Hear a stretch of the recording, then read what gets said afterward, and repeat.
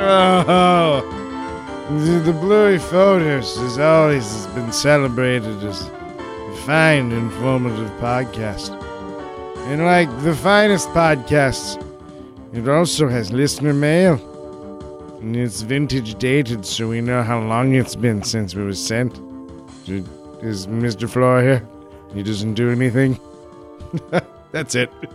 Hello! Hey! Welcome to Blurpy Potos. Blurpy potatoes. Yeah, Blurpy Potos. So our registered trademark fell out. We forgot to get it back in time, and there's a cyber squatter on it. Now we're Blurpy Potos. I wish our trademarks would last longer. Trademark. Shut up. I gave Dave a bourbon barrel ale. He slipped me a Mickey. It's not fair. And Dave's used to drinking beers that the alcohol content is way lower. I kind of like the alcohol content of a Diet Coke. Yeah, I'm like a glass of Kool-Aid. I do. Like I enjoy some really well-made beers, but for the most part, I just like Miller Lite, man. Mm-hmm. Just like cheap beer, and that's what I drink usually, and I know exactly how to pace that. But Flora gave me beer, and then after I'd finished it, I was like, He was like, was that beer strong? Yeah. What was the alcohol content? I feel right now really warm, but also that beer lied to me a little bit. Maybe it wasn't as honest and forthcoming as it could be. What do you think of the conflicts in the Middle East right now? So I don't know. So I'm doing pretty good. I hope you guys are doing well. Yeah. Merry Christmas. Happy holidays. Happy Hanukkah. There's cool Yule. Some Kwanzaa in there. Fappy Xmas. Fappy Xmas. Holy shit. Well played, Flora. You are the people's poet, brother. So we've got sort of a stocking full of a half-isode. Yeah. Does that make sense? Sure. We unfortunately we really wanted to get our 100th episode out before Christmas, but with our schedules and with holidays, I don't have to tell you, things get hectic. And we really want to take our time with it, so it's going to come out after Christmas. Hectic. But in the meantime, we've got, as promised, scary tales written by you. And one of them by me. He, me, him. Yeah, and Flora drinks these beers all the time, so he's got no excuse. I wait for podcast days to drink mine. And so we're going to catch up with listener mail. We're going to do some scary stories. I've got a scary story. I've got a story that is scary about my scary stories. Okay, it's more of a just running apology. And adventures. Yeah. So let's dive right into it with the Faces book. Yeah, Facebook missives. A terrifying tale of Facebook. Look, Facebook messages. Likes. Facebook. What? Nobody ever does the rest of the song. Who we got first? All right. Catching up. See, we're a little worse at the Facebook, but we're catching up. We're getting it done. Sometimes we'll put them in a pocket so we can pull them out when we want a reminder of how much people love us. Our friend Chris hits us up. This was a while ago, but we're catching up. So sorry, Chris, for the long silence. Really like my profanity-filled anti-Sandhill Crane tirade. Well, that's what emotion does. When you feel something strongly, you probably are going to say the F word a lot. I mean, I think we all know this, right? I mean, that's just how the world works. I'm terrible when I get emotional because it's all swears and then my memory turns off. Blackout mad? Yeah. Nice. Yeah. I just get blackout fat in restaurants. Just eat a bunch of stuff, then don't remember it. I envy you. Blackout fat's real and is glorious. So thank you, Chris. Thanks, Chris. Our friend Mecha Johnzilla from deep in his undersea lair ginned up a completely amazing Guns N' Rosebud poster for us for our 2015 World Tour. Oh, this is great. Instead of actual pistols, it has sleds. And all the members of Guns N' Roses have Orson Welles' face. Mecha Johnzilla posted it to our timeline on Facebook. So when we get our new website, I'm going to have a page dedicated exclusively to these amazing, fucking amazing fan art things that you guys do. And until then, if you want to go to our website, that's where you can find this for now. We've discussed this in the past, and we mean it like we're doing page. This. Yeah, we're going to condense all of this amazing fan art. You guys are magnificent, and I gotta be honest, like I'm so grateful and happy that it then instantly makes me feel bad for no reason. You know, like when someone does something really nice for you, and it just for no reason just kind of makes you feel kind of bad. That's it. Well, like, don't say that because they'll stop doing it. No. Keep doing it. I deserve to feel bad, but no, wait, shit. No, we feel great. It's great. It's a giggle blush moment. Jesus. You just giggle blush. Giggle blush. Giggle blush. So thank you, Mecha Johnzilla. That's awesome. Now just go back to wherever you came from. I got my in-laws in town.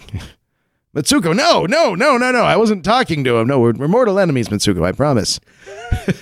We're going to come back around to Mecha Johnzilla. He's got some, like, we're I don't know. How would you sort it? I mean, I'm juggling turkeys right now, so it's like we've got like the Facebook. And so we're going to come back to him when it comes time for email times. Facebook's now focusing on Facebook. And we heard from listener Sean, who says he found us through the Dyatlov Pass episode. Our biggest crowd pleaser. It's what I tell people to listen to. Have you read Dead Mountain yet, Flora? I haven't yet. Me neither. That's, you know what? That's on my holiday reading list. We both have copies of it, and neither of us have read it. So hopefully we will, and then we'll get to discuss it. And I might even get a wild hair and ask on the author. Oh, that might be fun. Dear author, but we have to read it first. Would you come with me to the spring fling dance of podcast excellence? Sean says he's since listened to every single podcast of ours, laughed his arse off, cried tears of shame, and even felt the cold chill of badgers waiting to strike. And he says that the Blurry Photos has become a requirement for his daily listening, and the anticipation to hear our next episode would make Richard Dreyfuss blush. Oh, Dreyfuss. Come on! Because it's fun. And he calls for a sucralose sound. Is such a thing even possible? Yes, it is. Granted. He says he heard rumors we might be forming our own Blurry Photos X-Men team and thought that the first recruit should be the Badgerine. I'm the noisiest at what I do. Hey, Bob.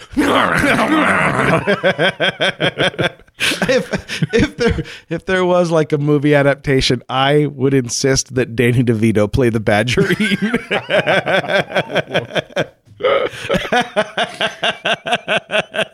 But even though he's balding, he still sticks his hair up on the sides like that. Exactly. But he mostly just devours like buffets. The Badgerine. That's awesome. He says, keep up the amazing work and know that we have a fan north of the border who raves about the show and even played the Suspicion song for his girlfriend. Whoa. Thank you very much. Yeah, that's dedicated. And you the mark of a true You rolled the dice fan. with your relationship there. I respect that. And I'm a big fan of Canada. I don't think I've been made any secrets about that. That's true. And he signs it, Sean, the Count of the Gingers. Whoa. Count the Ginger. Yeah, not the Baron. No, not the Duke. Yeah. Not the Earl. I don't love gingers. Sean Count the Ginger. I like that. Very nice. I like that Thank you, Sean. Your countness. We got a really... I'm sure you may have heard about this in the news, and if you hadn't, this is worth pointing out.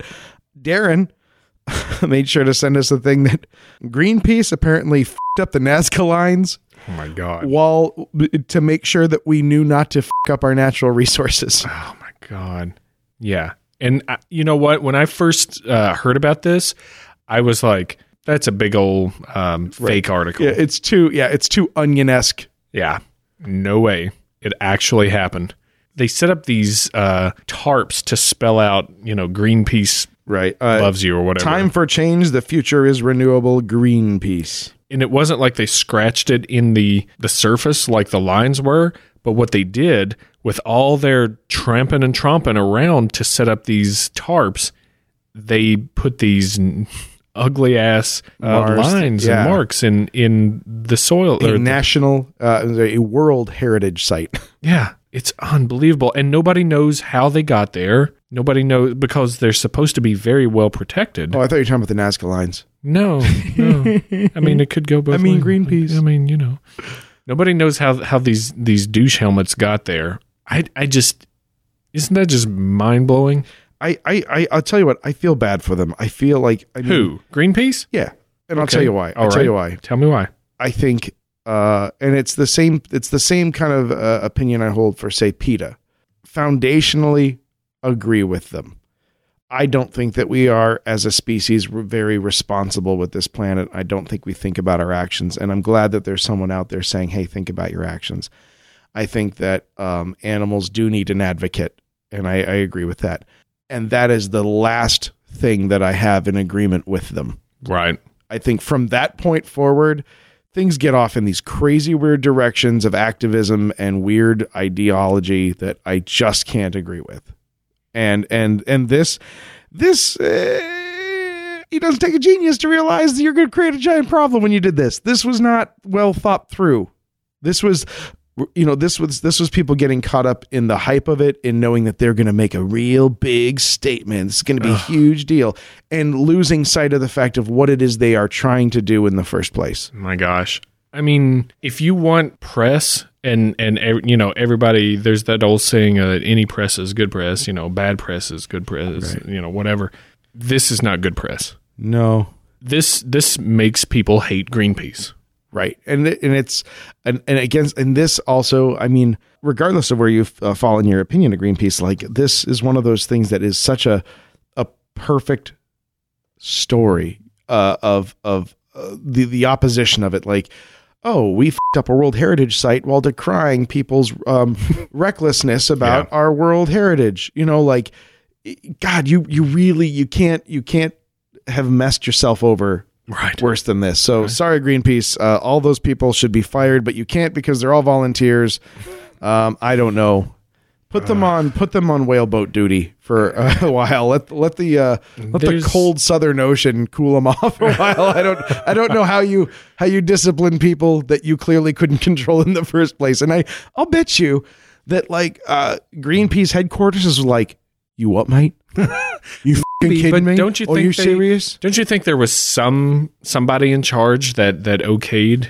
No. That? I think that it's the same thing with PETA. I think there are people in charge, and I think that they have the loosest, if any, control over what happens on a regional level. At least, and maybe that's me throwing them a bone. I hope to God that this didn't make it up to the High Council of Dark Elders of Greenpeace in their underground laboratory. I'll tell you what, and they were like, we ratify this action. Go forth. And don't forget to bring us all the receipts from Joann's Fabrics for all the giant yellow fabric you'll be buying. The fabric, maybe it's my brain tying things together, but the fabric looks like it's in the font that Greenpeace uses. It is. Well, it's block, and then for Greenpeace, they used their trademark font. Yeah. They put the time in. They did it the way that they do it. So I don't know.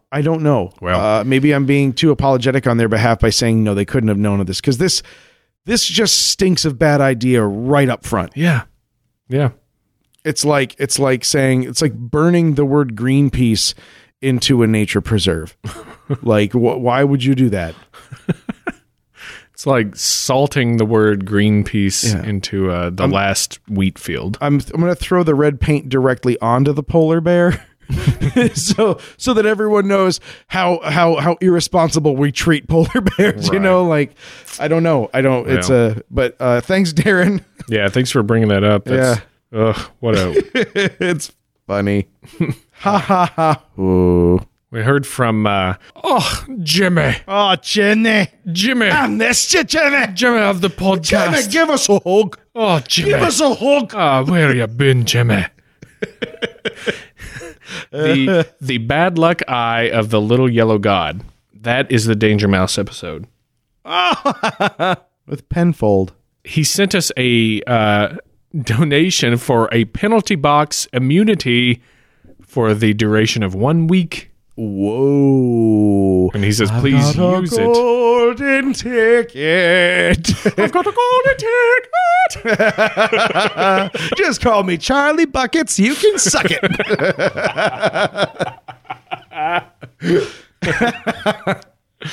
Oh, he says, use it wisely.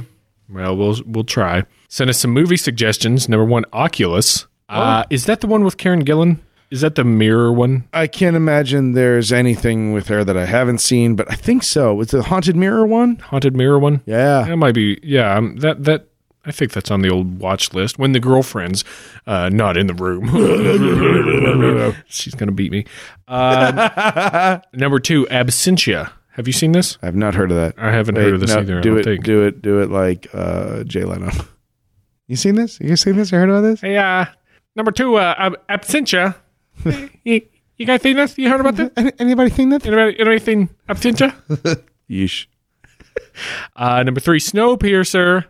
Saw it. Hated it. I liked it, except for the ending. One of my favorite things, and I made Flora sit around for like 20 minutes while I queued up this great joke. If you pull up Snowpiercer on Netflix, which it's on Netflix, you want to see, watch it. And it's got like, Snowpiercer, and it has like, they always show like one still from the movie. You could easily take that still and say it was a Wes Anderson movie about a rich woman and a family of coal miners. Like it looks like a Wes Anderson film if you just look at the picture from Netflix. And I was really pleased with that. And for like 20 minutes, I was like, hold on, wait, how does your Netflix work? And then when I was like, there's my joke. And Flora and his girlfriend just stared at me. They're like, really? You went through all that for that? Yes, I did. I liked the movie, except for it wasn't even the very end. I'm fine with the very end of it, but maybe the last 20 minutes before the very, very end, I don't know. It went off the tracks for me. Oh, I just couldn't. I don't feel like I was ever on board with the initial premise. Yeah, f***er. Yeah, I'll fight you.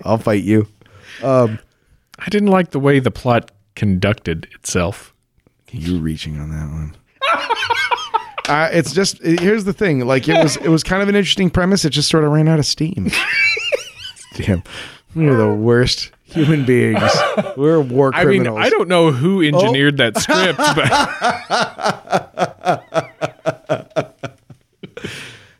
the wheels came off. What can I say? God, the only way for this to stop is if I just stop. I'm stopping. You're just stopping? Yeah. Jesus, we're the worst people. Oh. So thanks for the opportunity to have a pun battle. Anyway, Snowpiercer. Yeah. If you're bored watching. You should still watch it.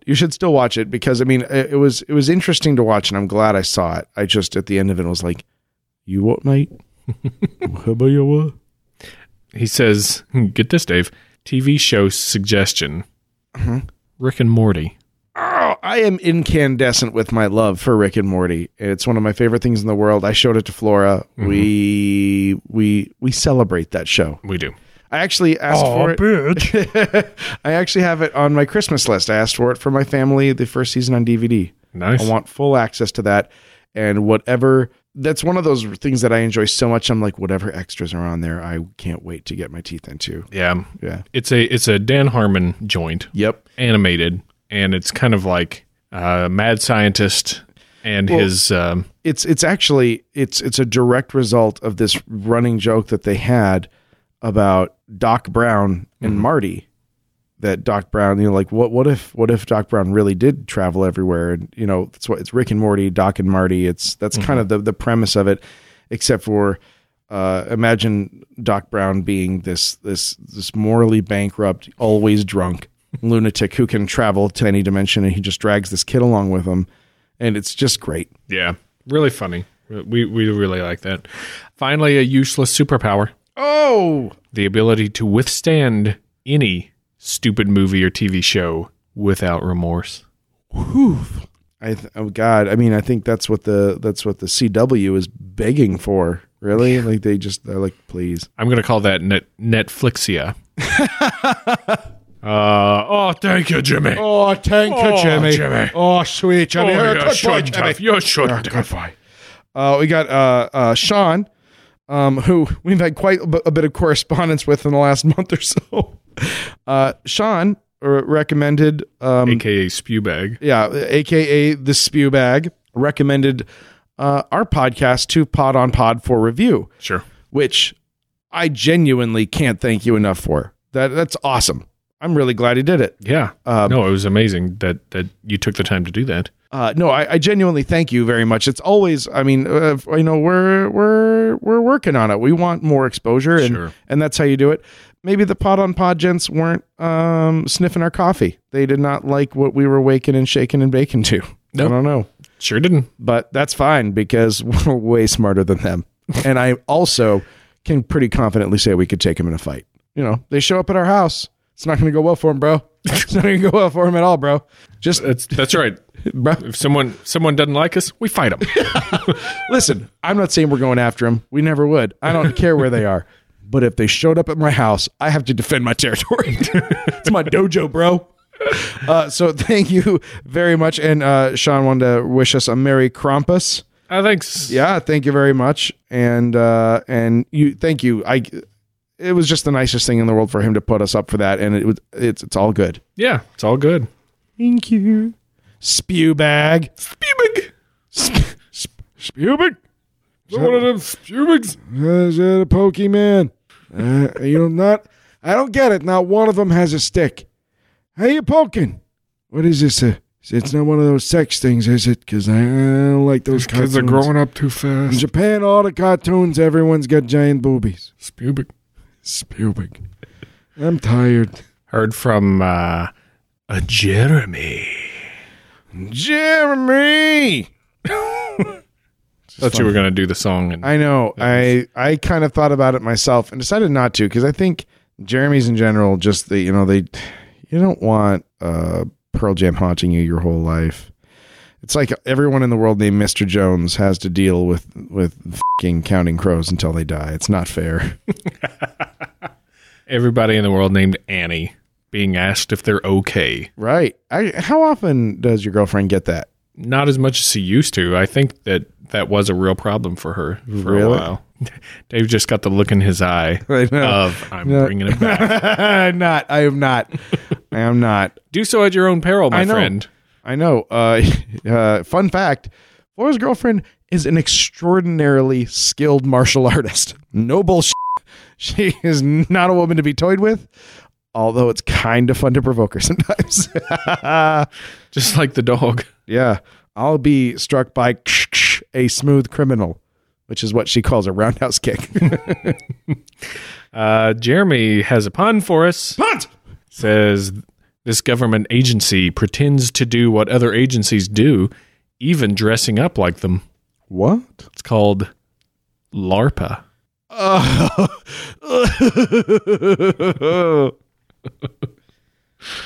Oh, very nice. And all of the robots and the weapons that they construct are foam.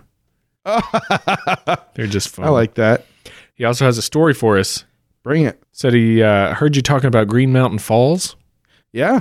His grandparents have a cabin in Cascade. Very nice. And his parents recently bought a cabin next door in early 2005. That's just up the old Ute Pass. That sounded like a euphemism. It's not. Ute Pass is... I believe you. I believe you. Compared to his grandparents' cabin, his parents' new cabin was huge, 2 stories with a walkout basement. It was built in the 30s, and because the original owners painted it green, it came to be known as the Blarney Stone. And then growing up, his grandmother would tell him stories about the Blarney Stone. She said that in the 60s, one of the guys who lived there killed his best friend in the basement over a money dispute. Whoa. Gunshot to the chest. Oh. She also told them that the body was buried somewhere on the property, probably in the basement itself. That's Blarney. So fast forward 45 years, after they bought the Blarney Stone, immediately after purchasing it, the entire extended family embarks to Colorado to help his parents set up the new cabin. They packed up a trailer with some mattresses, beds, and other small items and headed to the cabin. And because they lived in Arizona, it was a very long drive. So when they got there, it was late. And because they were tired, they just grabbed a bunch of the mattresses, threw one in each bedroom right on the floor. How'd that work out for them? They did discover that one of the rooms did have a bed frame left by the previous owners. It was the bedroom in the basement. Not only was there a bed frame, but all the furniture that the previous owners did not want was there. And as he got upstairs, he found all the other bedrooms had been claimed with no couch, and he was forced to head back down into the basement to sleep. No. Earlier on the drive up, his sister brought up the topic of the shooting, asking if it was true, and their father admitted that their now deceased grandmother had also told him the same story, and he looked into it. Said that most of the details were proudly not true, like the body being buried there, but he did confirm that someone was shot and killed in the basement. No. The first night sleeping in the basement, he had the most horrifying dreams he has ever had. He woke up several times in a cold sweat, and while he doesn't remember any of the dreams, he remembers them being scary, terrifying. For the next 3 nights, he continued to sleep in the basement, not connecting or wanting to connect the basement and his bad dreams. Each night, the dreams returned. The last couple nights, he chose to sleep on the new couch that his parents had purchased. Those last couple of nights were dream-free, and he's been back several times and never hesitate to go down to the basement, unlike his sister, who will never go down there alone. The guest bedroom down there has been decorated and cleaned up, but it remains unoccupied. Or is it? True story, bro. See? True story. You can have horror in Colorado. You can have terror. Thank you, Jeremy. That was an awesome story to share. Yes, thank you, sir. Keeps you nice and warm on these cold Yule nights. Mm-hmm. I know a better way to stay warm on a cold Yule night. How? Hi, I'm Dave Stecco from Blurry Photos. We sure have had a lot of fun over the last couple of years, but tonight I'd like to talk to you about something a little more serious, a little more intimate. Xmas.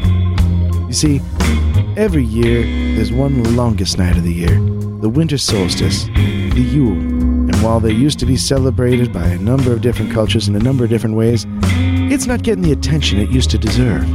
So I'd like to propose Xmas. A night for you to take your special gal or girl or guy. I don't care if you're into gals or girls or even guys. It's fine. Take them home. Maybe get a bottle of wine. Some egg cream. And then just have a ton of really, really satisfying great sex. Maybe try something new you've always been afraid to. No judgments on Xmas. Just make sure everybody's safe and happy. And have sex all night. Thank you for your time. I've been Dave Stecco. And back to the podcast. That's our new advertiser, Xmas, known in Canada as Saturnalia, owing to international trade laws. What else we got? Cthulhu doth hunger. Oh. Mm-hmm. Well. With his many tentacles, looking for sandwiches, maybe a bit of watercress, olives, whatever's on the table. Peanuts, dish of candy. Ooh, Figgy pudding. Figgy pudding. He's got a very important fact that he should share with us. Share it. The infamous Vlad Tepes, popularly known as Dracula, actually had a lesser-known cousin who was mostly content to leave the people alone, as long as he got his taste. Oh. Using his vampiric powers only to fondle the occasional buxom lady, he was, of course, Vlad. I hope I wrote Frightening. that. Yeah, I tried to read it as it was written. So, so thank you for that, Cthulhu Hungers. Also, he wonders why why we mute Ken during the listener mail portion of our podcast. I just have this rope playing here, this duct tape. See, here's the thing. We, especially when it comes to getting a guest, I say a guest as though we've had any other guest but Ken. There's no other guest. We don't necessarily get to record them right before they come out. And so we actually do the listener mail portion separately, and we keep referring to the fact that Ken is sitting so very quietly just as a joke to ourselves, because by the time we do the listener mail and edit that part in, he's long gone and has been gone for at least a week. and even if we did the listener mail while he was here, I don't know that would be something he'd be into. Well, we'll ask him next time we see him. He's a very busy man. We don't want to take up too much of his time. But. So we're not muting him. He's literally nowhere near us when we do the listener mail. That part, in order to keep it sort of updated and fresh, I know with an asterisk because we're a little slow on it, but that we do that part separately. So that's there you go. I hope you're proud of yourself. Now you get to peek up our skirts and see what's going on. It's in the cloud now. Still hungry, Cthulhu? Thank you for writing. Next up, we have the Fortean Hive. Mind. Fortean Mind. Yes. Hive. First off, we would like to establish that we talked it over and we all agree that we identify as male. Good to know. Sweet. Good to know. No more need for this hive business. Sounds like a 4-5 split vote. It was like one guy getting lobbied like, dudes, we're going to go as dudes. Yeah. Secondly, he wanted to point out that Stecco dodged a penalty box bullet as his error was made on the last episode of Bullstone and therefore free from repercussions. You stated that your favorite alien species were the Cylons from Battlestar Galactica. Yeah. Cylons are in fact not an alien species, but man-made. They're not from Earth. They were made on Earth. No, they weren't. They were made on Earth. No, they weren't. And then they were made on Caprica. Bitch. Sucker. Did you go home and look that up? No, I did not. I can't believe the first time we had this discussion, I didn't think of this defense. None of these things happened on Earth. So then the real debate is... What's an alien? Yeah. If mankind being mankind and not, like Vulcans or Klingons made them, then what counts? This is why I define them as aliens. Because what came back, the skin job Cylons, were completely as separate as could be from the Cylons that left. They were a completely new thing with desires and priorities that no one could fathom. They were completely alien to the people.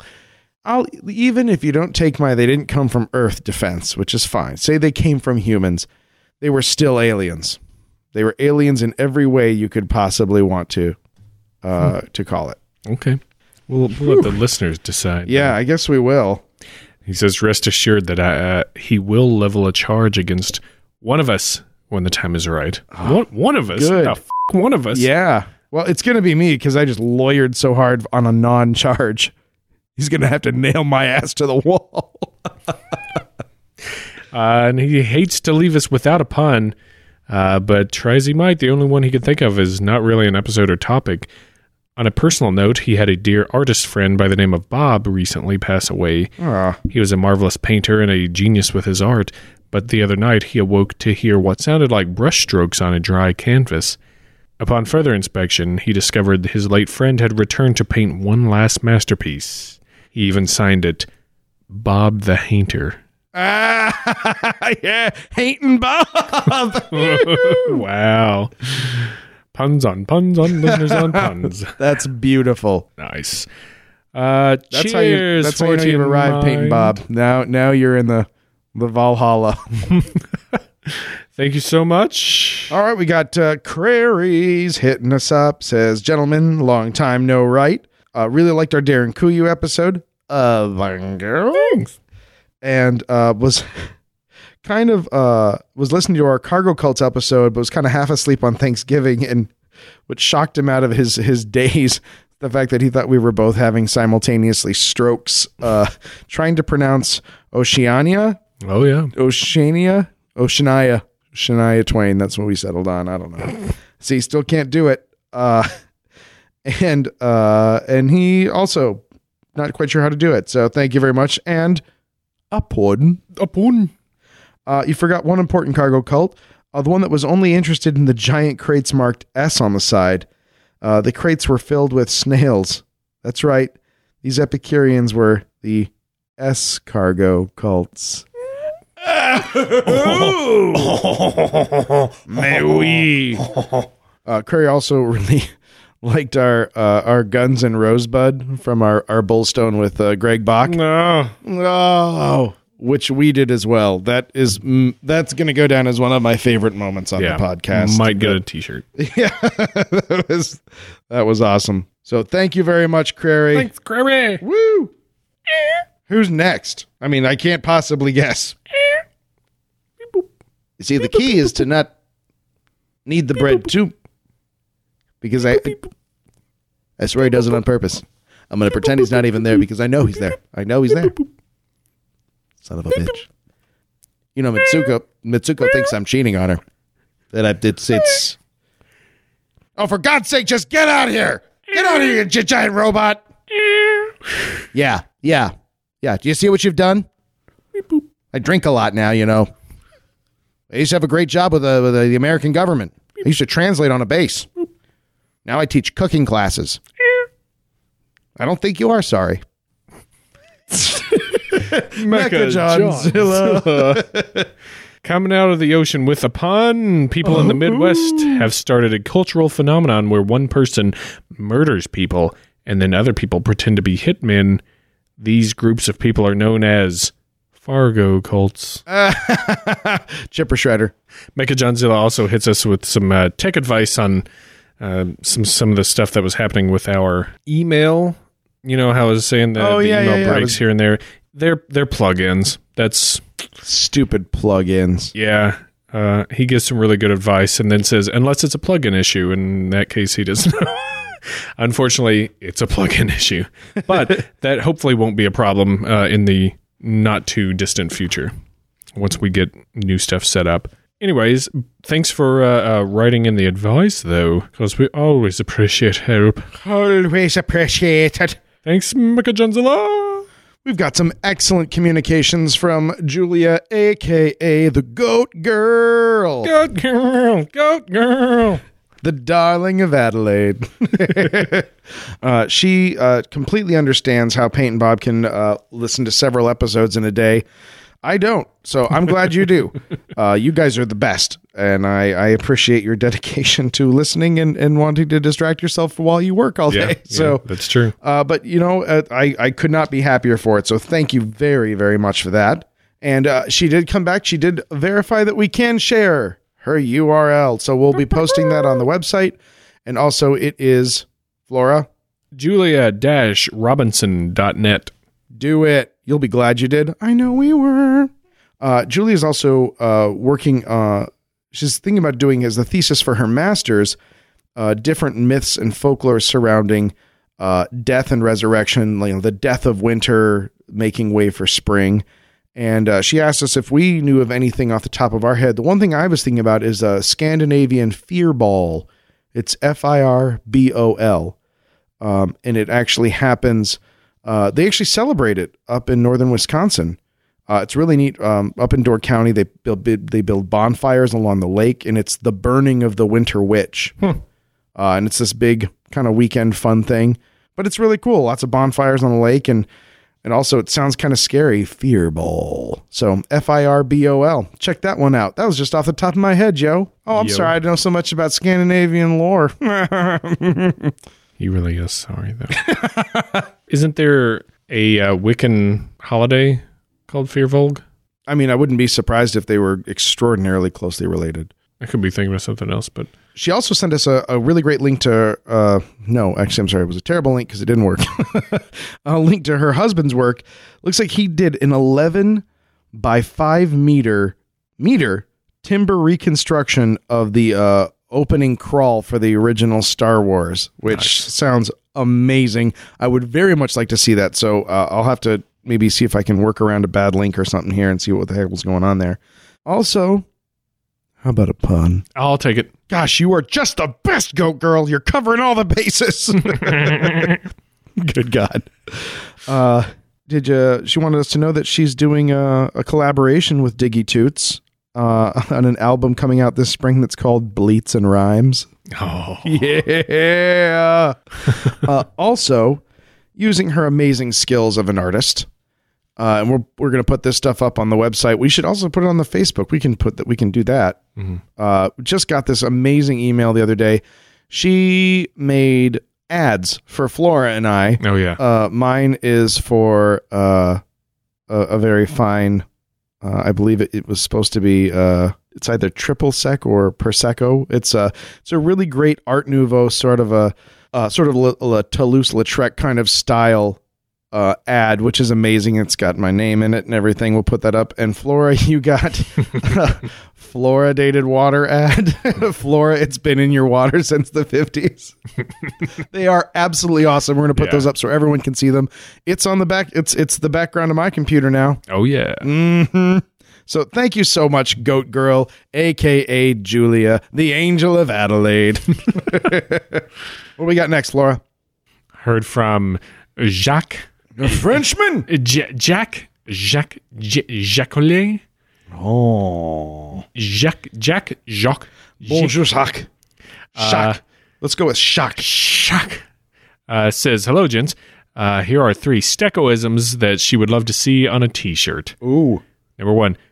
This is what a stroke feels like. Number 2. This is a thing that can happen in science. Number 3, that's the voice that tells me to burn things. Well, I have to say, giving credit where it's due, the third one is a quote from Ralph Wiggum. Oh. That's where I see the leprechaun. He tells me to burn things. Well, thank you. What's that second one? I don't remember when you said that one. Oh, probably it's just the kind of thing that I would say when discussing something that I don't know that you have no idea about. No, like I can see myself using that poorly constructed sentence. I see. Well, thank you for the suggestions, Jacques. Merci, Jacques. We got a great email from Bob. Interesting for an Australian show topic. I like how you know what? We keep this up. We're going to have to come visit. That's all there is to it. There's a mystery called the Somerton Man Mystery. I don't know anything about it at all, but I'm going to look into it. Yeah, thank you. Thank you very much, Bob. See what else we got here from you, Bob. Bob was listening to our Black Eyed Kids episode. I remember that one. Yeah. I should hope so. And he pointed out that obviously Black Eyed Kids, lots of discussion about eye contact, but also it's, for some people with some forms of Asperger's or things like that, eye contact's a really big problem. And so it's, obviously, people but there's a lot of social stigma attached to eye contact. Yeah. But there's a lot of completely normal reasons why people don't make eye contact and things like that, which I think is a good point. Sure. Yeah. So thank you very much, Bob. Yeah. Thanks for pointing that out. Yeah. Bob. And thanks for listening. Rock on, Johnson. It's not Bob. Johnson's not Bob's last name. You'll never find him. Dave, time to look up to the sky. Arigato gozaimasu.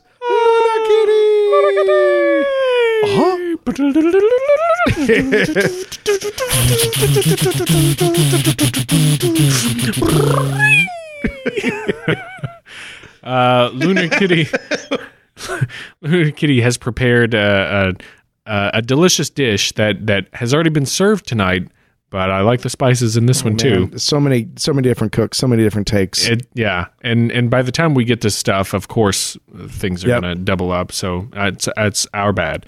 But Lunar Kitty says, how about the darkly humorous and cinematic themed cult going on in the frozen Northlands? The Fargo cult. Oh, crap. Oh, crap. Oh, crap. Well done. Well done. Arigato, Lunar Kitty.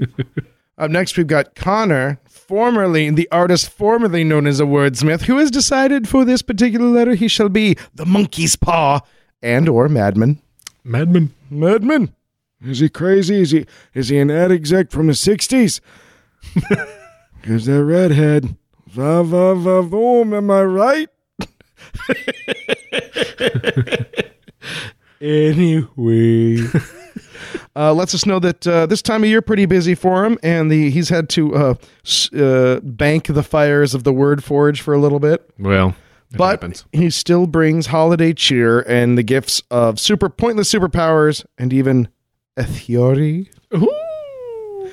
Popcorn vision, the ability to cook things with microwave radiation. However, due to the radiation inside the eyes of the individual, depending on the amount of usage, the eyes of the individual burst, looking like popcorn. This is inevitable. Wow. That is a curse and not a superpower. Your eyes will explode. How about X-ray vision? Due to the radiation inside the ocular nerves, the individual develops brain cancer. Other than that, standard X-ray vision applies. Wow. Jeez. Use it at your risk. Yeah, that is a monkey's paw. That's true. Right in the balls.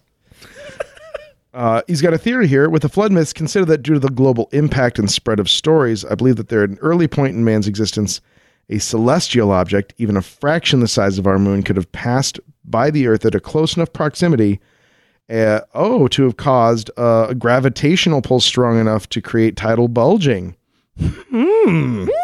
Interesting. I don't know what the other ramifications would that be, like tectonically, but yeah, okay. Nice. Extreme weather, all that. I think I've never heard that before. I've never heard that theory. Good call. I love that. Thanks, Connor. And Connor, on the Corn Man videos that Connor's that been looking through. Stop, Flora. Stop talking. Connor has been looking through David Flora's skillfully made and often hilarious Corn Man video productions that who feature just about every single improviser in Chicago. Like it's a few. No. I mean, I honestly think that the Corn Man videos are going to be this amazing time capsule of people who are screamingly famous in 10 years. Well, that could be true. Those people will all owe you money. One of them already has a deal in the works at TV Land. Has worked with Alison Brie. Whoa! So be looking for that soon. Good on her. So he had a question about Corn Man. Yeah, I wanted to know which one you were in. Oh yeah, we only got you in one. It's the Women in the Workplace video that Dave is in. Yeah, I play the sexist executive. Bit of a stretch. So yeah, it's one of the more recent ones, but we haven't done anything for a long time with that. So it shouldn't be too hard to find. Yeah. But thanks for looking. Yeah, thanks, Connor. Got a lot of great show suggestions from you guys. We're not going to tell you all about them, but we're going to definitely add them to the list. And we do appreciate you sending in show suggestions. Thank you very much. Because that's, there's stuff out there that doesn't get to people, but you know about them from your neck of the woods. Mm-hmm. And that's kind of why we do the podcast anyway. Yeah, those are the ones I like the most. And I actually, Courtney, I think we even did go over the Bell Witch. Does that sound familiar to you, Flora? Well, Am I crazy? Did we just discuss it briefly and move on? I think we just said the name. Put a slap of paint on it and left? Yeah, it was... Okay. God, what even was it? So we haven't done it. Witchcraft maybe or something like that. Or we haven't done it properly. Yeah, the name definitely sounds super familiar, so we should circle the wagons back around on that one. I even feel like it was something with poltergeisty stuff. I don't know. It was it was weird, whatever episode it was. And heard again from Josie. Hello, Josie. Josie sent in a great suggestion. So yeah, thank you guys and keep those up because we do love them and try to get to them. And big thanks to Delurk, listener Delurk. Deluxe Delurk, who has joined us owing to General Ironicus posting a link to us. So thank you, Delurk, and thank you, Ironicus. And he liked Dyatlov Pass. Oh, yeah. Awesome. Dude, everyone loves Dyatlov. It's such a great friggin' mystery of the modern age. You know, once we finish reading Dead Mountain, and we maybe we circle around. Maybe we do a part 2. Think so. I do think a post-mortem. Well, I think we do Dyatlov Second Pass. Oh shit! It's already got a name. Yeah. So thank you, Delurk. Thanks for coming aboard, Scott B, as well, writing in to let us know. We appreciate you, sir. Indeed we do. What else we got in here? Oh, I don't know. I don't know if we have anything else. Oh my God! Es muy excitado. I am overloading the microphones with my excitement because I received a letter from my esteemed amigo, Don Luke. Most estimado Sergeant Garcia. Hola! I am writing this letter under some somewhat distressing circumstances. ¿Qué? My faithful steed, Gordinante, is feeling under the weather. No, qué malo. You know, I hate to inconvenience you, my friend. You see, everyone heard right there when he said that he was my friend, so all of you haters who said I was a liar, you all can go to hell. We are friends. Amigos. Why have you created this subset of people that hate that you and I are friends? I do not understand. Don't look, you could never understand the twisted mind of a hater. Who are these people that you speak of? They torment me. You are always defending your friendship. All right. But while he is recovering, would you mind going into town and hiring a temporary replacement horse? I would not at all. It is easy. I mean, I have a good driver's license and my credit history is fine. I give them a credit card. Por favor, please go to the store where you can get them in bulk. Oh, see. I believe it's called Cargo Colts. Colts. It was a joke. I am glad to hear your horse is good, but he was not joking when he said we were friends. Mucho gusto.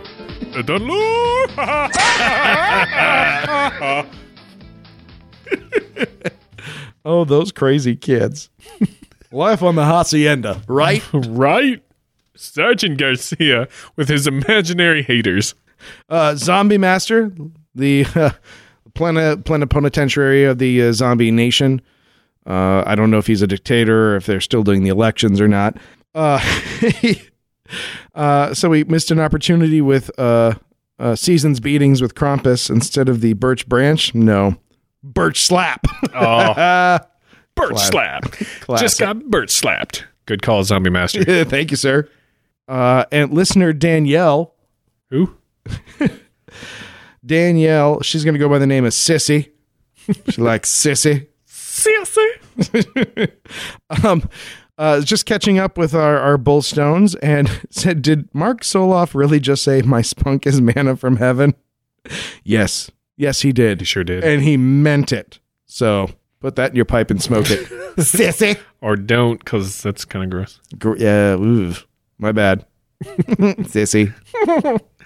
And now, we would like to get to some listener-submitted spooky stories. Oh, the scariest tales, the sounds of the listener.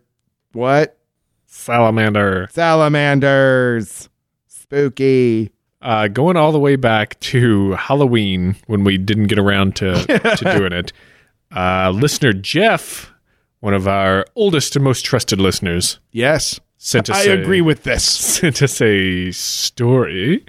And let's get started, shall we? Do it. Make sure you put another log on that fire. Mm-hmm.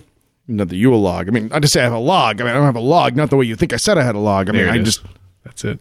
It's Christmas. There he is. I got to do it. Jeff writes out of a personal experience he had one late evening. Ooh. It was a summer weekend, and he just recently got back from a party. It was around 3 a.m., and he was just happy to get home. Got out of his car and fumbled with his keys trying to find the keyhole from the darkness. The house was silent and dark as he expected, due to everyone being asleep already. He flicked on a switch and routinely removed his shoes before his jacket and made his way towards the staircase leading to the basement. Along the way, he flicked a switch to turn off the light that illuminated the vestibule. Fancy. Ooh. And turned on the light in the basement stairs. The dark never seemed to scare him, but for a moment, he felt a sudden uneasiness. He had a feeling that his little brother was trying to scare him and was suddenly on guard. Hey!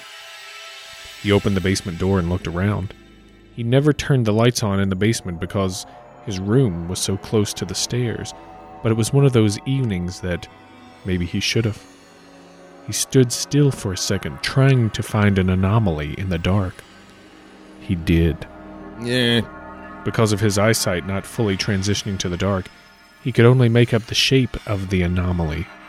It was small, or rather, making itself small. His vision cleared up a bit, and he could see that it was crouching down, facing a corner of the wall. His shoulders relaxed as he thought it was his little brother. Something wasn't right, though. He was naked, and he didn't think that he was as skinny as the figure. "What the hell are you doing naked, dude?" he screamed at him while pacing towards the figure. The closer he got, the more he got worried, because every step he made, the more his head screamed, "That's not your brother." No! He stopped about 5 feet away from the figure, and his eyesight had grown accustomed to the dark, and he could make out more details. The figure was bald, or rather balding.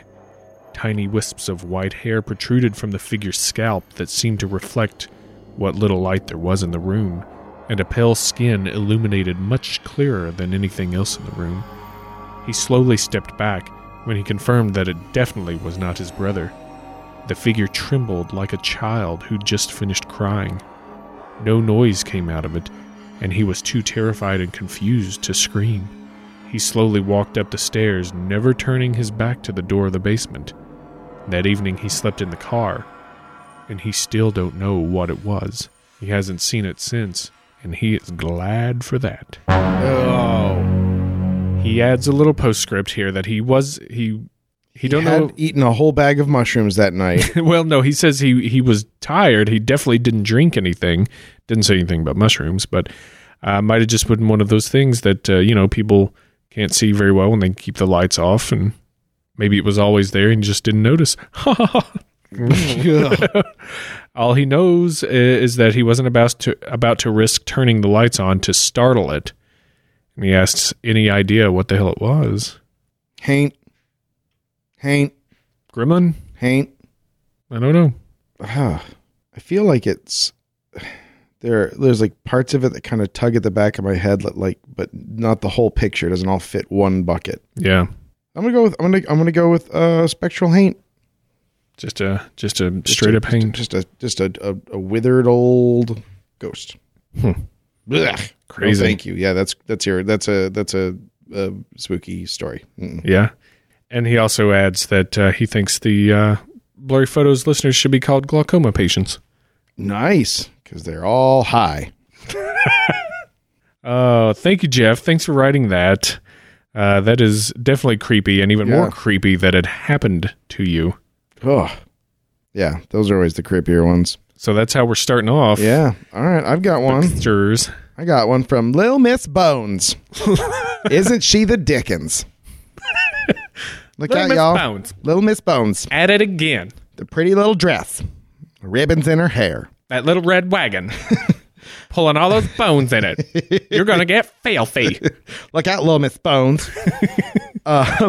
She's a big fan of the podcast, and her and her husband both, and her friends. Wow, thank you very much. She's sharing us around.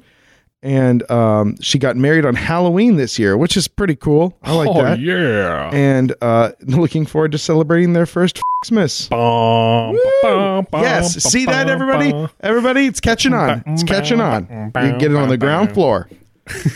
Got a couple. We got a little bit of some side dishes to the main spooky entree. Oh, really? How about mundane superpower? Oh, nice appetizer. Oh, X-ray vision, but only in public bathrooms. That's glorious. Wow. Oh, woof. Curse. The ability to run at superhuman speed, but only on treadmills.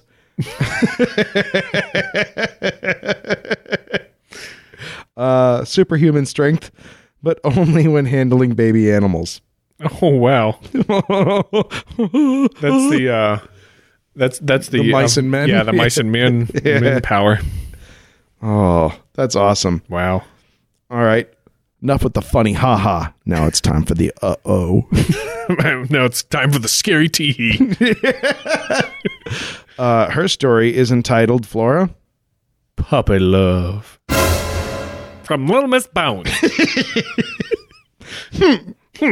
I just keep imagining like a black-haired Shirley Temple.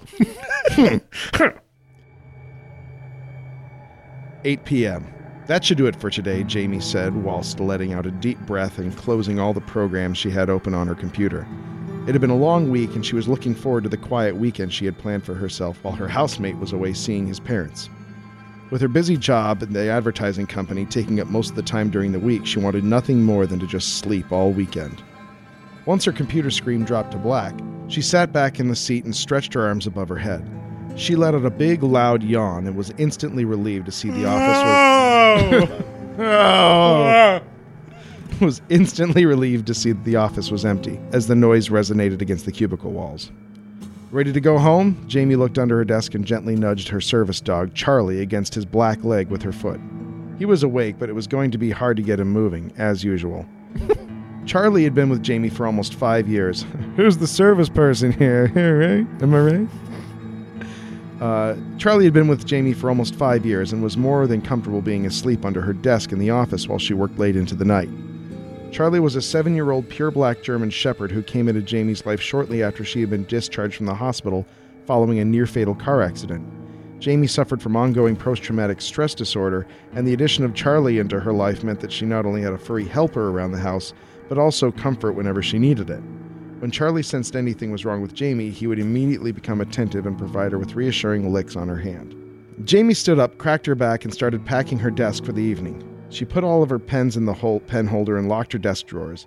With the turn of the desk key, Charlie let out a long groan and started preparing himself to leave as well by stretching out his legs and shaking his fur, scattering little black hairs all over the floor. She patted his ears, feeling the velvet fur roll through her fingers. He yawned and stared attentively. "All right, let's go home," he said. "It's a talking dog." No, she said. The office was only a short walk from her home, but she didn't mind. The warm summer breeze and gradually fading sunlight encouraged her to take her time. She had the whole weekend ahead of her to relax, and she was keen to unwind. As she began walking away from the office, she took her hair out of the tight ponytail and ruffled her hair loose. Charlie gave a little shake himself and started towards home. About 10 minutes into the walk, and many tree stops later, the night was almost completely upon Jamie and Charlie. The lights in the streets shone bright, with their home finally visible in the distance. Suddenly, the sound of broken glass came from behind them. Jamie turned quickly, in the calm of the walk disintegrating. Flashbacks of the glass from her windshield shattering into her face, screeching tires, and the impact of the truck smashing into her car ran through her mind. Jamie stopped in her tracks, the cold feeling of fear instantly prickling over her skin. Feeling his leash holding him back, Charlie walked back towards Jamie, nudged against her legs as she stood there frozen on the spot, and gave her hands a lick. Probably just someone overshooting their bins with their recycling, Jamie told herself. "I'm okay, pup. Let's get home," she said while giving him a reassuring and thankful pat on the head. Jamie couldn't shake the prickles from her skin for the rest of the short walk home. She knew it was probably nothing, but she couldn't help but feel unsure. No matter what it was, the sound of glass breaking was always something that set her on edge. She continued to look over her shoulder. Stopping at the last curb before their block, Charlie sat obediently, and Jamie took another look over her shoulder. She could see other people walking their dogs and what looked like a person wearing a black hoodie walking on the opposite side of the street with a bottle of something in hand. Classy Friday night drinks, she thought to herself as she watched the figure stumble and lean into a fence. The figure swigged from the bottle and brought their head down and immediately looked in Jamie's direction. It unnerved her how she couldn't see the person's face and quickly turned the key in the door. It's the devil. Devil baby. Devil baby. Watch out, it's the devil, it's the devil. Devil baby. It's not like she's going to the dance, okay? That's where the devil is. It unnerved her that she couldn't see the person's face, and she quickly turned the key in the door and let herself and Charlie inside. Jamie unclicked Charlie's leash from his harness and gave the hair on his shoulders a scratch. He sat down and lifted his paw, requesting permission to be off duty. Jamie smiled, shaking his paw and passing Charlie his favorite stuffed bear to play with. It was already getting late in the evening, so Jamie went to the kitchen, put a frozen meal in the microwave, and poured herself a glass of Merlot. She closed the curtains throughout the house and served up Charlie's dinner in the kitchen just in time for the microwave to finish. While Charlie ate, Jamie set herself up in the lounge room and put on the TV, channel surfing while eating her food. Soon enough, Charlie was at her feet again. Her eyelids started to get heavy close to midnight, and after a few hours of relaxing on the couch, it was time for bed. She had a quick shower, brushed her teeth, and jumped under the covers. Charlie watched her calmly from the bedroom floor. "Good night, Charlie. Sweet dreams," she said sleepily as she lay her head down on her pillows. Her hand fell to the side of the bed, and she felt the warm, reassuring licks once more as she dozed off. Jamie awoke with a start. Her eyes were wide open, her head still on the pillow, and her heart was racing. She felt a cold sweat all over her body under the duvet. It was still dark outside, and the lack of a clock in her room made it impossible to tell the time, although she could hear crickets. Was she dreaming? She could have sworn she was awoken by the sound of breaking glass. Panic set in as she tried to find the line between reality and dreaming. Her hand fell over the side of the bed where she had heard the familiar jingle of Charlie's name tag on the floorboards and felt the soft warm lick of his tongue on her hand. Feeling this, Jamie quickly fell back into unconsciousness. The next morning, Jamie awoke. The sun was beating through the dark curtains as she figured it had to be almost midday by the warmth of the room. She stretched in bed, stared at the ceiling, and decided to get up and spend the day on the couch with Charlie. She sat up on the edge of the bed and noticed something odd. Charlie's collar was sitting in the middle of the doorway to her room. "Charlie, come here, boy." Nothing. Alarmed, she rose from her bed and quickly approached the collar. It had been cut off, roughly. Jamie's heart began racing. Holding the collar, her hand started shaking. "Charlie?" she called louder. Still nothing. She stepped out of her room into the hallway and looked around for Charlie. "Did I shut the bathroom door last night?" she thought to herself. Without hesitation, she rushed to the door, convinced that Charlie had locked himself inside by accident. Bursting through the bathroom door, Jamie let a series of horrified and pained screams. Charlie's severed head was hanging above her bathroom mirror, mouth open and tongue removed. Smeared in blood across the mirror was a message just for her. Humans can lick too. The end. Buh. Why did the dog have to die? Ugh. Poor Charlie. Yeah. Oh, the dog. Wow, creepy. Super creepy. Thank you, Little Miss Bones. Little Miss Bones. Oh, licking all them bones in your little red wagon. You got the idea from licking that chicken. Chicken licking. Chicken licking. Little Miss Bones. All right. Wow. So, yeah. What do you got? Well, as promised. More licking? More licking. More licking. I, too, have a story that I made up. I invented it myself. Ooh. Yeah. Ooh. And this story is called, apocryphally, The Attic. The Attic. Mm-hmm. That's so weird. John and his wife Alice collapsed exhausted on the sofa in their brand new living room. It had been a long day of moving all their possessions into their new home. They didn't really necessarily want to move to Portland, but with John's work, it was too good an opportunity to pass up, and it forced them to buy a house faster than they would have liked.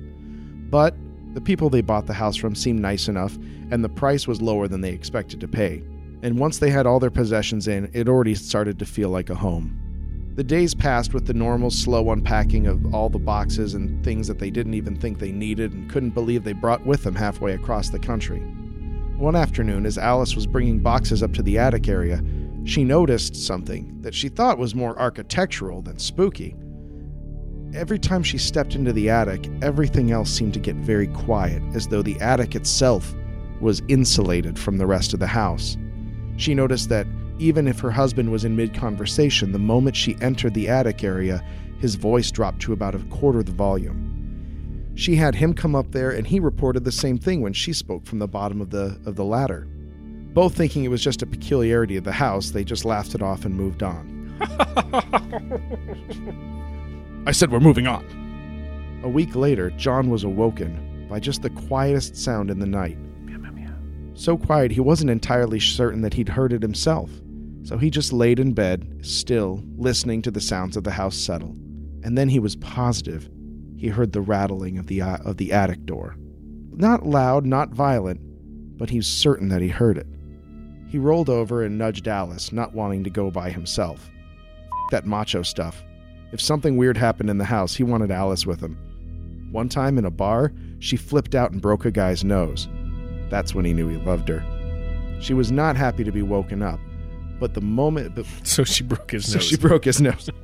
She was not happy to be woken up, but he told her just to lay still, and sure enough, a few seconds later, she also heard it.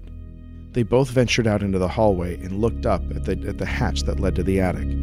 It was the old sort of attic where you pulled the ring and the door would slide down with the ladder sliding out of it. And just staring at it, nothing happened. John thought it would be hilarious to suddenly say boo. John got punched in the stomach. Broke his stomach. Broke his stomach. But it did diffuse the tension, because at that point both of them were very nervous and weren't going to get back to sleep very easily. They turned around and started to make their way back to the bedroom when they heard it rattle again. They froze and slowly turned to look at the attic door. It didn't move at all, but then they heard something else entirely. Come in the attic. At first, Alice almost punched John again, thinking he was messing with her, but when she turned and saw the look on his face, she realized that they had both heard the same thing. It's safe in the attic. Both of them stood frozen. They couldn't understand what they were hearing or what could be making it. It seemed to come from everywhere and nowhere. It was a sound that they couldn't pinpoint. They stood frozen for seconds, which dragged into minutes, and then nothing. No more rattling of the door, no more sounds. Realizing that there was no way in hell they were going to go back to sleep, they went down to the kitchen, made some coffee, and decided to talk about what the hell just happened. While they were both terrified, and neither of them considered themselves inclined to believe in ghosts, they clearly had just had an encounter with one. How would this affect their lives? Do they move out of the house? Do they stay in the house?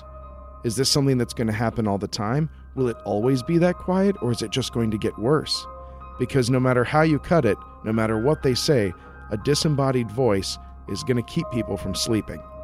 They contacted the old woman that they'd bought their house from and left messages for her as well as emails and got no response. While John was at his new job, Alice decided to start to investigate the history of the house to see if maybe that would shed any light on what they'd heard. She'd heard enough really awesome ghost stories. She'd heard enough ghost stories to know that there's always some record about 100 people getting murdered or an axe lunatic that would always explain ghosts in a house. But unfortunately, the records on this house were extraordinarily complete. It wasn't even a very old house, 60 years, and nothing had ever happened there. It had had 3 previous owners, and all of them had been families, with no reports of anything. The devil. It's the devil. It's the devil. Alice is the devil. She beats her husband. Despite their misgivings, the house remained completely silent for days, which turned to weeks and even months. And they had almost just written the entire thing off as exhaustion from the move, or perhaps they had just drank some bad wine. Neither of them really believed that, but it's easier to say than to wonder what the ghost is in your house is going to do next. It was 8 months later when they were both awakened by a pounding noise, not from the attic, but from the downstairs. The first thought through both of their minds was the ghost, but this was entirely different from what they'd experienced before. It was a loud, blunt noise, and a very strange part of John's mind was almost relieved to think, oh, we're just getting burglarized. John had always kept a baseball bat next to his bed ever since his college days. And the big game. Against Midvale? They rolled out of bed and he grabbed the bat.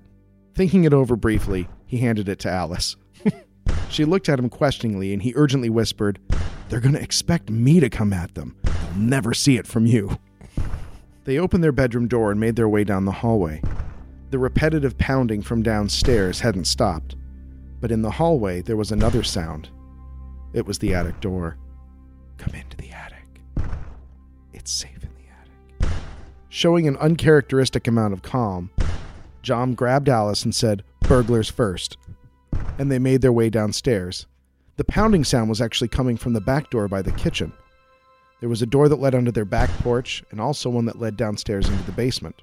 But it was evident before they'd even made it entirely through their kitchen, it was the basement door that was making all the noise. Something was pounding at it, forcefully and repetitively. "It's too regular to be an animal. What the hell?" John said. Alice motioned for him to get to the door and open it so that she could instantly hit whoever was on the other side with her bat. John said, "Why don't we just call the police?" Alice said, "We'll be dead by the time the police get here," which set off something of a brief argument between the two of them. The entire time, the pounding continued on the door. Each time, the door splintering a little bit more, getting slightly more loose in its frame. At first inaudible between their harsh whispered bickering and the pounding on the door, there was another sound in the kitchen, growing in volume. "Come into the attic.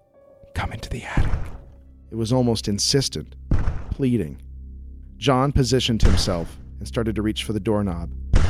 His hand was halfway to it when they heard a clatter from upstairs. They recognized the sound. It was the sound of the attic opening. Now, even louder, more insistent. "It's safe in the attic. Come into the attic." They stared at each other for a moment, unsure as to what to do. Why was everything happening all at once? Alice briefly thought of grabbing John and just running out the front door. But they knew eventually they'd have to come back, and how would they even explain this to anyone?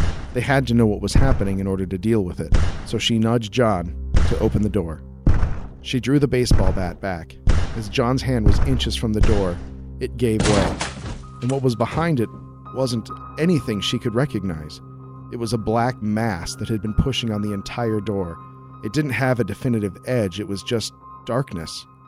It just seemed to eat the light, anything that was shining upon it. There was no shadow, there was nothing. The door was thrown open with such force that it knocked John into the opposite wall, stunning him and knocking him over. Alice screamed and swung the baseball bat, but it just passed right through it, as there was nothing there at all. She tried to grab John, but he was too stunned to stand. He couldn't understand what was happening, and he just kept saying, "What? What?" The shape from the basement was pouring out of the door like fog. A wisp of it fell across her hand, and it burned. It burned like acid. She pulled her hand back with a scream and tried to grab John and to drag him out of the way, but he was too heavy, and he was wedged in the doorframe.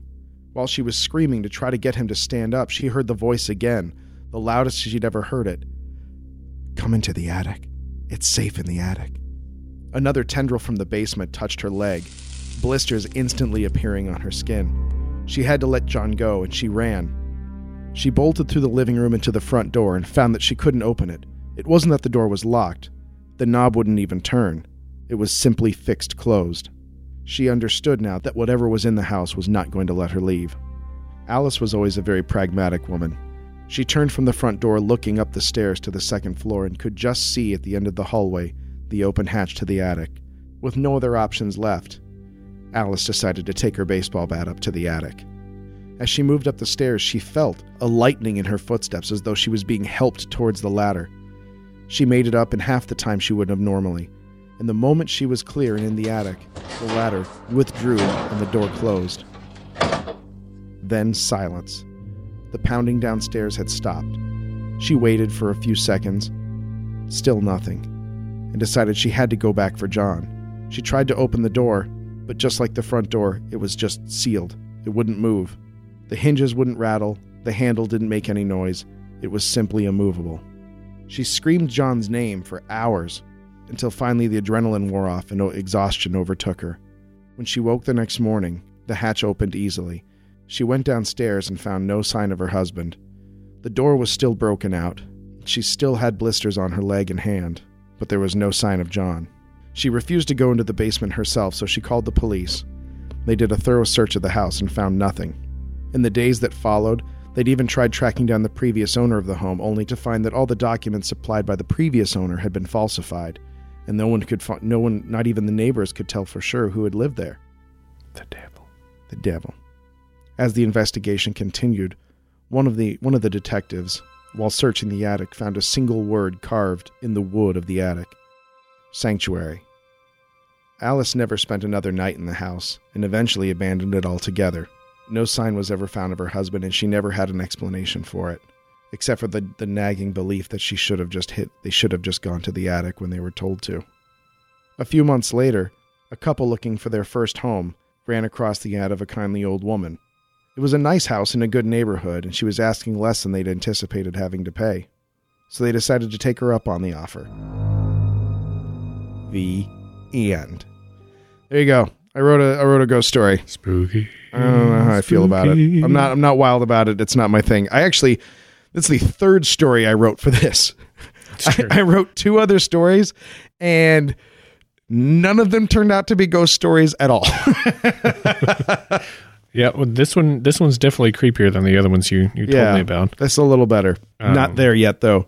You're way better at this, Flora. Your stories were awesome. Well, no, I think you're harder on yourself than you need to be. Everybody is. I don't know why. Oh God! All right, we got one more here. Sweet. This is from listener Annie. She sounds hot. Back off. The story is called Boogity Boo. Boogity Boo. I'll scare your dad. What do you want to do? Asked Brad. I'm a zoom, zoom, zoom, and a boom, boom. Shake your butt. Boogity boo. Boogity boo. Wow. And we're off. I want to do whatever you want to do, responded Mary. Chris wanted to shoot himself listening to his best friends turned couple bickering again. Luckily, at that moment, a spaceship crashed onto his farm. What the hell? Exclaimed Brad. What was that? Mary said. What the bro? The 3 of them approached the spaceship cautiously. They all knew what it was, but felt stupid saying out loud. Wait, we probably shouldn't get too close, Mary warned. Come on, babe, don't. Chris didn't hear the rest of the conversation. He was very good at tuning them out. He slowly stepped over the debris. As he approached the ship, it felt very hot. He was sweating. He looked from left to right, but the entire outside of the ship was just smooth metal. There was no door handle or button, nothing to show an entrance. He pressed his hand on it, and it was surprisingly cool and liquidy. He pressed harder and felt his hand disappear into this weird metallic jello. Ugh. Soon his whole arm was through. Metallic jello. Really great name for a band. Soon his whole arm was through. He could feel that it was only a thin layer before being on the other side, so he took a couple of breaths, held his breath, and pushed his whole body into the ship. He could hear Mary and Brad yelling at him, but it got muffled on his way through. There was a faint greenish light, but it was dark, so it took his eyes a moment to adjust. While he waited for them to adjust, he became aware of the smell of chlorine and barbecue. You know, chlorine and barbecue. His eyes started making out shapes. The inside looked surprisingly empty. No seats, no control boards, nothing to suggest the ability to make this vehicle fly. There were bodies, though. 5 of them, all collapsed on the floor, completely still. Chris carefully approached the body closest to him. It sort of looked like a jellyfish and an orc from the Lord of the Rings movie had a child. It was big, but it also looked slimy and transparent. You could see all the organs and inner workings of the creature. Chris couldn't help but be struck how terribly still everything was, except a pool of blue liquid that continued to grow in the alien's chest. He slowly worked his way from one body to the next, making sure they were dead. There was no reason for him to know if this alien was actually alive or dead, but he knew. Just like you know a person is dead and not sleeping. He could tell something was missing. Something was no longer there. He approached the last body. It was different than the other 4. He guessed it was a female or the male, or at least the gender that the others weren't. He knelt down and noticed that she was holding a much smaller body. She was trying to use her body as a shield to protect her child. Did it work? Chris started to cry. Brad was pissed off. He wanted to call the police, but Mary insisted it would be too late and made him go after Chris himself. They had yelled at him to stop, but Chris never listens. Brad pushed himself through the wall like he saw Chris do. Chris, let's get out of here. We should at least get gloves on and a mask. You know this is how all the Native Americans died. Was the spaceship full of blankets? Brad covered his face with his t-shirt. He didn't want to get whatever diseases these aliens were carrying. He saw Chris right in front of him, ignoring him like always. Don't make me drag you out of here, he yelled. Brad got right in front of Chris and noticed that his eyes were rolled back and his head was bent upward. He examined Chris a little longer and felt dumb for not noticing this right away. Chris was floating 2 inches off the ground. Oh, man. Mary was worried. She didn't know what to do in situations like this, or in situations in general. Burn. She heard the strange gel sound the ship made as Brad pushed his way out of it. Chris is possessed by a dead alien. What? All the aliens on the ship are dead, and one of them has possessed Chris. Or this farm is actually an ancient burial ground that was disturbed by the crash, but I doubt that. Chris is possessed by an alien. Yes. What do we do? Find out next time on Blurry Photos listener mail what they do. Cliffhanger? It's a cliffhanger. Oh, what a punch in the balls. To be continued. Floating Chris. Thank you, Annie. What happens to Chris? Will Brad and Mary just ever call get it? along? Yeah. I think it's pretty clear that Chris is into either Brad or Mary. Oh. But not both. Wow. Not both. One or the other. Well, thank you, everybody, for writing in. Thank you for sticking with us for such a lengthy and delicious addendum to our normal fare. That's right. I hope this gets you through those long nights. Yes, that's right. So I want to wish each and every one of you a very merry Christmas. Don't forget to hydrate appropriately. Keep your dinner light. And it's not shameful to have some snacks on hand and put some water next to the bedside. Oh, yeah. You're going to need those things. And we will meet you on the other side of the Christmas holiday with our 100th episode. It's not overstating to say that your life will never be the same. It's not understating to say nothing will ever be the same. It is the single greatest moment in human achievement. And we'll see what we can do for that. That's right. So please punch us Christmas style on the donate button. Oh, that'd be great. Give us a 5-star review on iTunes. That would be a great present, too. Like us on the Faces book. Oh, what a fine present. Subscribe to us on the Twitters. Yep, that's a good present, too. Listen more than watch, but both on YouTube. Ooh, We've got the whole first season up there for you. Include the receipt with that one. Yep.